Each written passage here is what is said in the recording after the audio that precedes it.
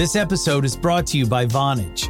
With Vonage Video API, your developers can easily create custom video experiences tailored to your business. Enhance every conversation with live video, whether it's delivering faster tech support, improving customer service, or enabling interactive meetings and events. Unlock the true video potential of your business. Discover how at Vonage.com.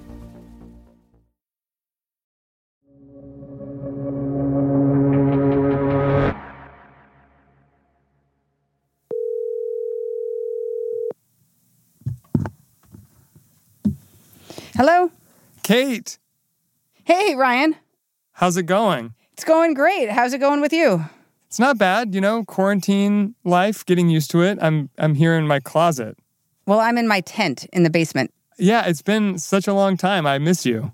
It feels like it's been a long time. It hasn't been that long, though. It's really, when's the last time we were in the office together? Like 10 days ago? Yeah, last Wednesday, I think. It feels like a universe ago. I missed you too, by the way. Oh, thanks. Yeah, I wasn't sure if you, you were like, thank God, finally got away from that guy. Well, a little bit, but anyway. Not really, Ryan.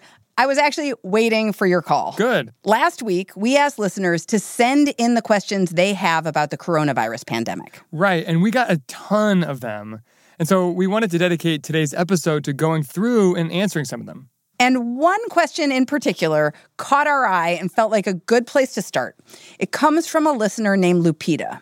Lupita asked, why toilet paper? Could you explain why there is a toilet paper shortage? God, it's such a good question because we've all either seen the empty shelves ourselves or we've seen it going around the internet. So we reached out to our colleague Sharon Terlep, who actually covers, among other things, toilet paper. Sharon, do you mind telling me what is the toilet paper situation in your household right now? Have you had a shortage yourself? So we have not. We've actually been giving out toilet paper because we have 3 adults in the house and we all went out and proactively bought toilet paper and then realized that we had become stockpilers by accident. So it's your fault that it's not there. Exactly. So we're guiltily handing it out to friends who, can't get to the store, leaving it on doorsteps, that kind of thing. That's nice of you. So what is the answer to that question? Why is it that toilet paper was suddenly nowhere to be found, aside from the fact that you were buying a bunch of it? So aside from our house, a lot of it's psychological. We were told that we needed to prepare to be inside more, that we should have enough supply for 14 days in case we had to go into quarantine. So if I see everybody running and clearing the shelves, I'm going to want to run and clear the shelves. And then everybody's doing the same thing. But it's an unnecessary panic, right? I mean, how much toilet paper do American households typically need? The average American, the stat has long been, uses about 57 sheets a day. A 1-ply roll of toilet paper has 1,000 sheets in it. One person goes through a roll in, it takes them more than 2 weeks. And if you're buying 20 roll packets, you're going to have toilet paper for a while. Sharon, 57 sheets seems incredibly specific. Yes. It's the data point that has been used for about a decade now. And maybe it's changed over time. Maybe it's 58 sheets or 53 sheets. So it's missing from our shelves, but there's not an actual shortage. Yeah, it's different than face masks or hand sanitizer where we're actually using more of it. While we're using more toilet paper at home, we're not actually using loads more toilet paper. Where we are using more hand sanitizer, face masks, medical equipment. And also toilet paper is easy to make. Kimberly-Clark, which is one of the biggest makers of toilet paper, was actually taking pictures in different markets around the country of factories and warehouses that had a bunch of toilet paper to reassure people that it's there. It's just taking time to get to stores. Why didn't this happen with food? Well, there's hundreds and hundreds of food options. Toilet paper is one thing. There's one aisle. Every single person needs it. So it's not that people weren't also stocking up on food. It's just there's a lot more food and toilet paper is a unique product. We do hear bidet sales are up. So you get a bidet. Okay, so Lupita, there's your answer. You should be finding toilet paper on the shelves soon. Many of the other coronavirus questions you sent us were about public health and personal finance. So for the rest of the episode today, those are going to be the 2 subjects we're going to take on. Welcome to The Journal, our show about money, business, and power. I'm Ryan Knutson. And I'm Kate Linebaugh. It's Tuesday, March 24th.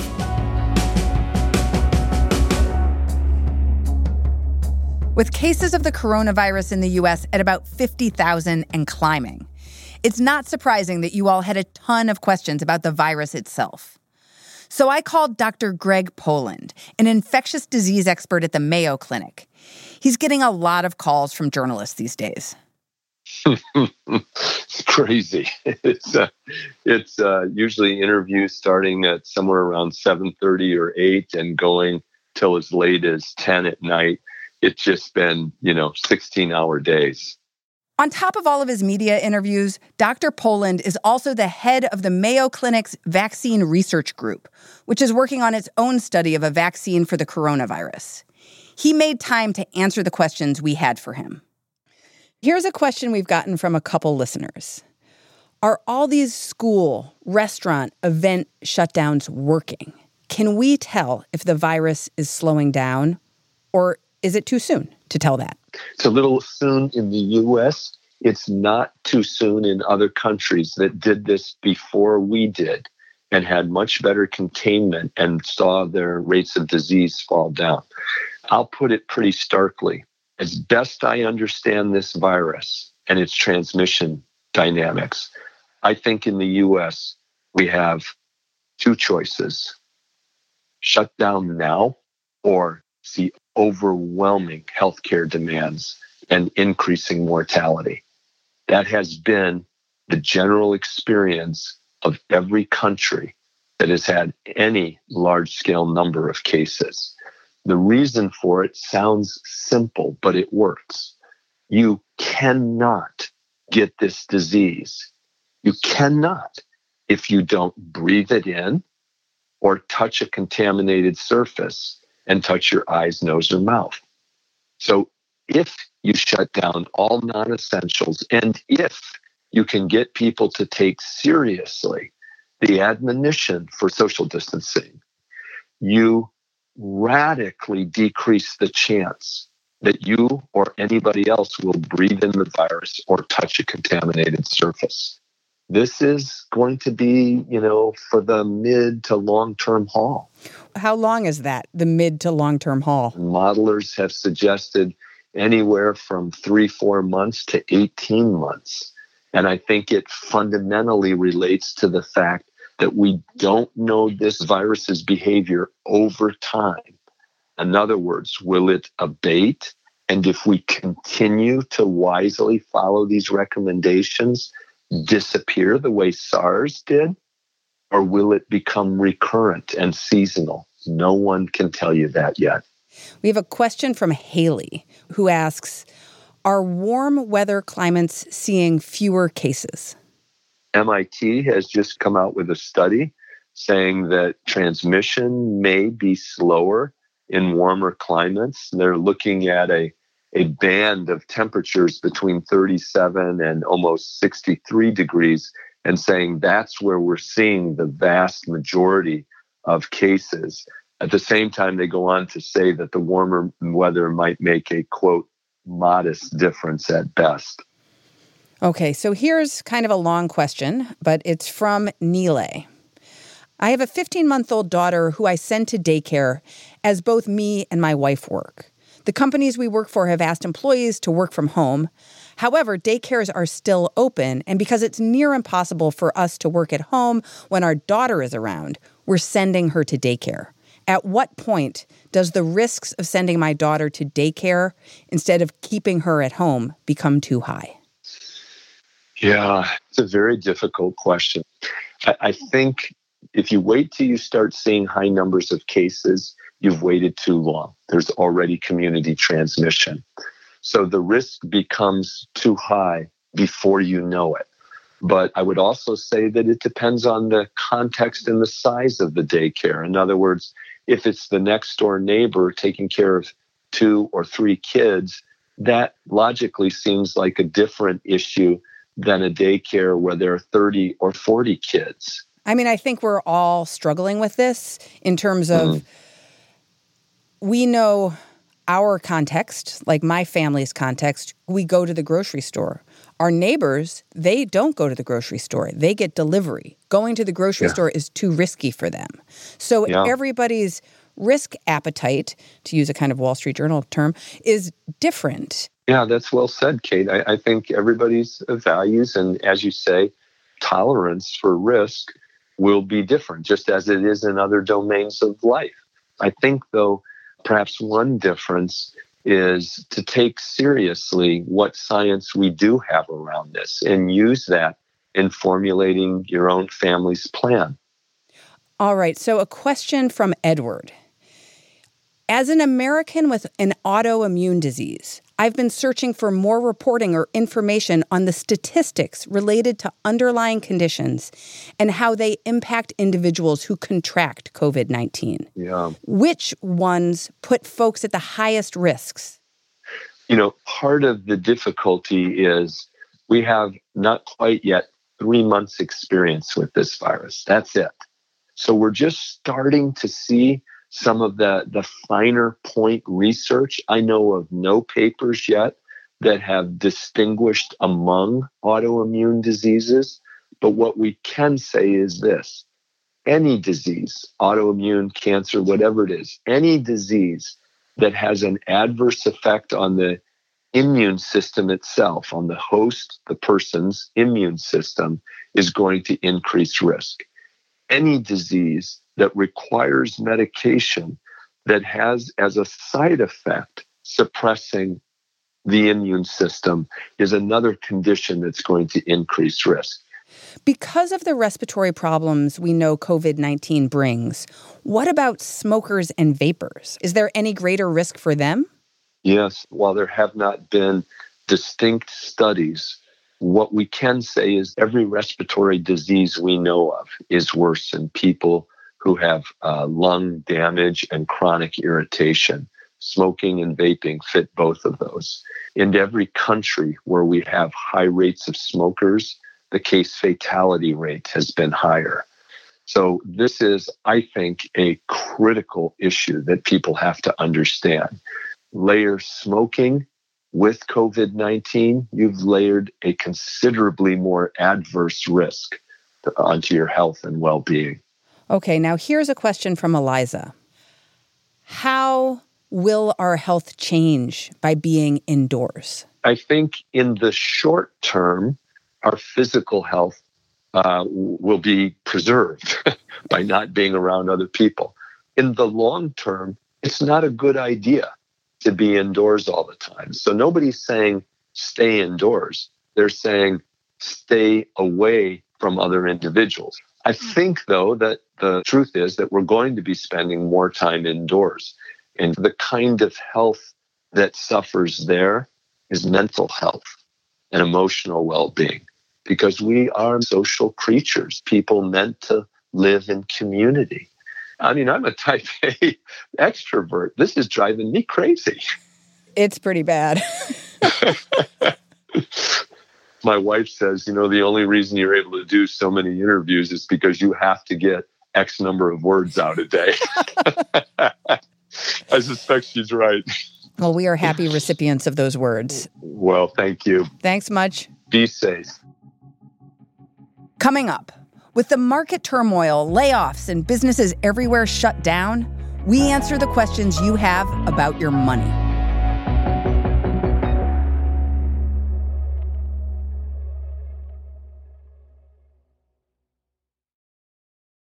This episode is brought to you by Indeed. We're driven by the search for better, but when it comes to hiring, the best way to search for a candidate isn't to search at all. Don't search, match with Indeed. Use Indeed for scheduling, screening, and messaging so you can connect with candidates faster. Listeners of this show will get a $75 sponsored job credit to get your jobs more visibility at Indeed.com/journal. Terms and conditions apply. This episode is brought to you by Vonage. With Vonage Video API, your developers can easily create custom video experiences tailored to your business. Enhance every conversation with live video, whether it's delivering faster tech support, improving customer service, or enabling interactive meetings and events. Unlock the true video potential of your business. Discover how at Vonage.com.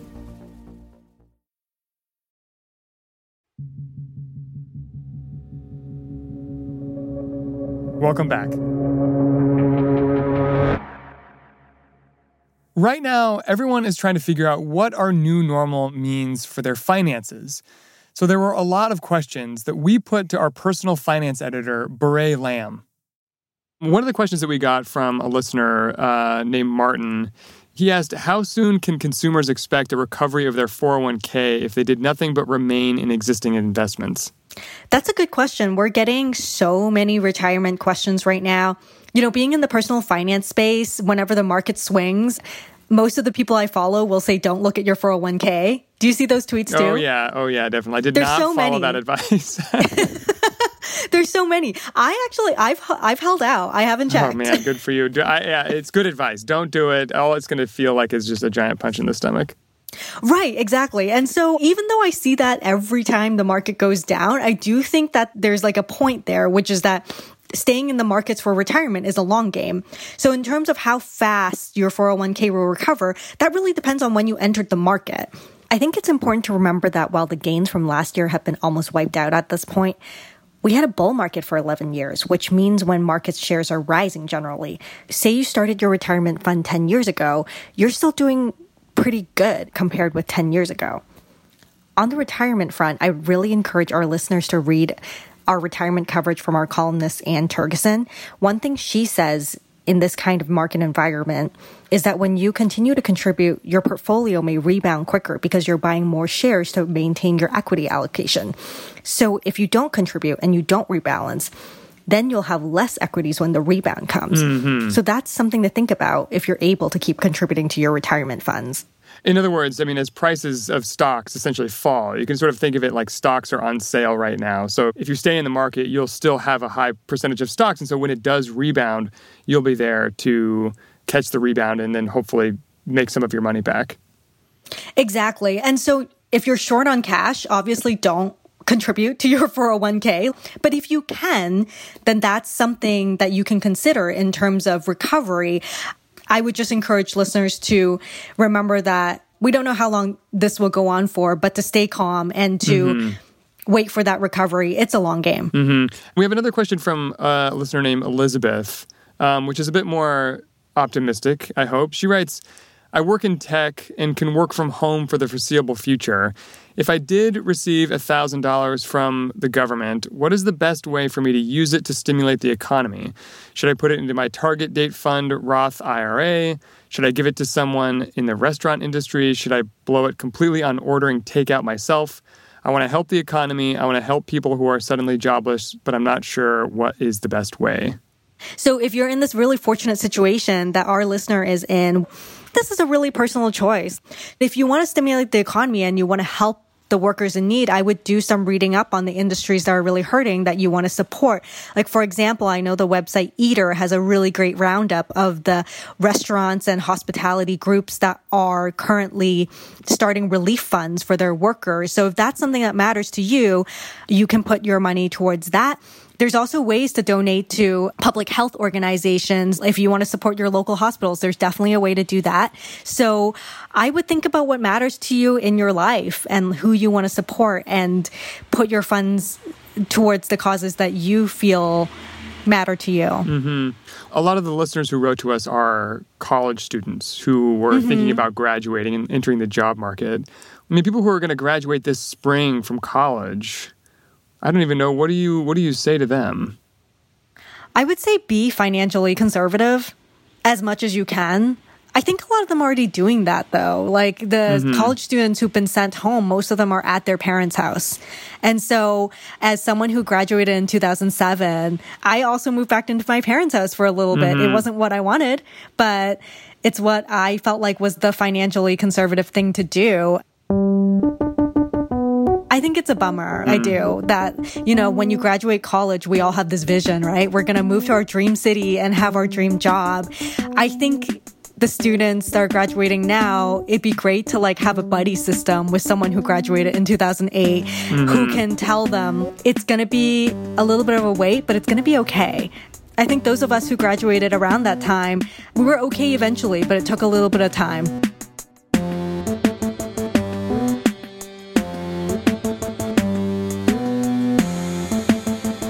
that's all for today, Tuesday, March 24th. We couldn't get to all your questions today, but we'll cover a number of them in future episodes.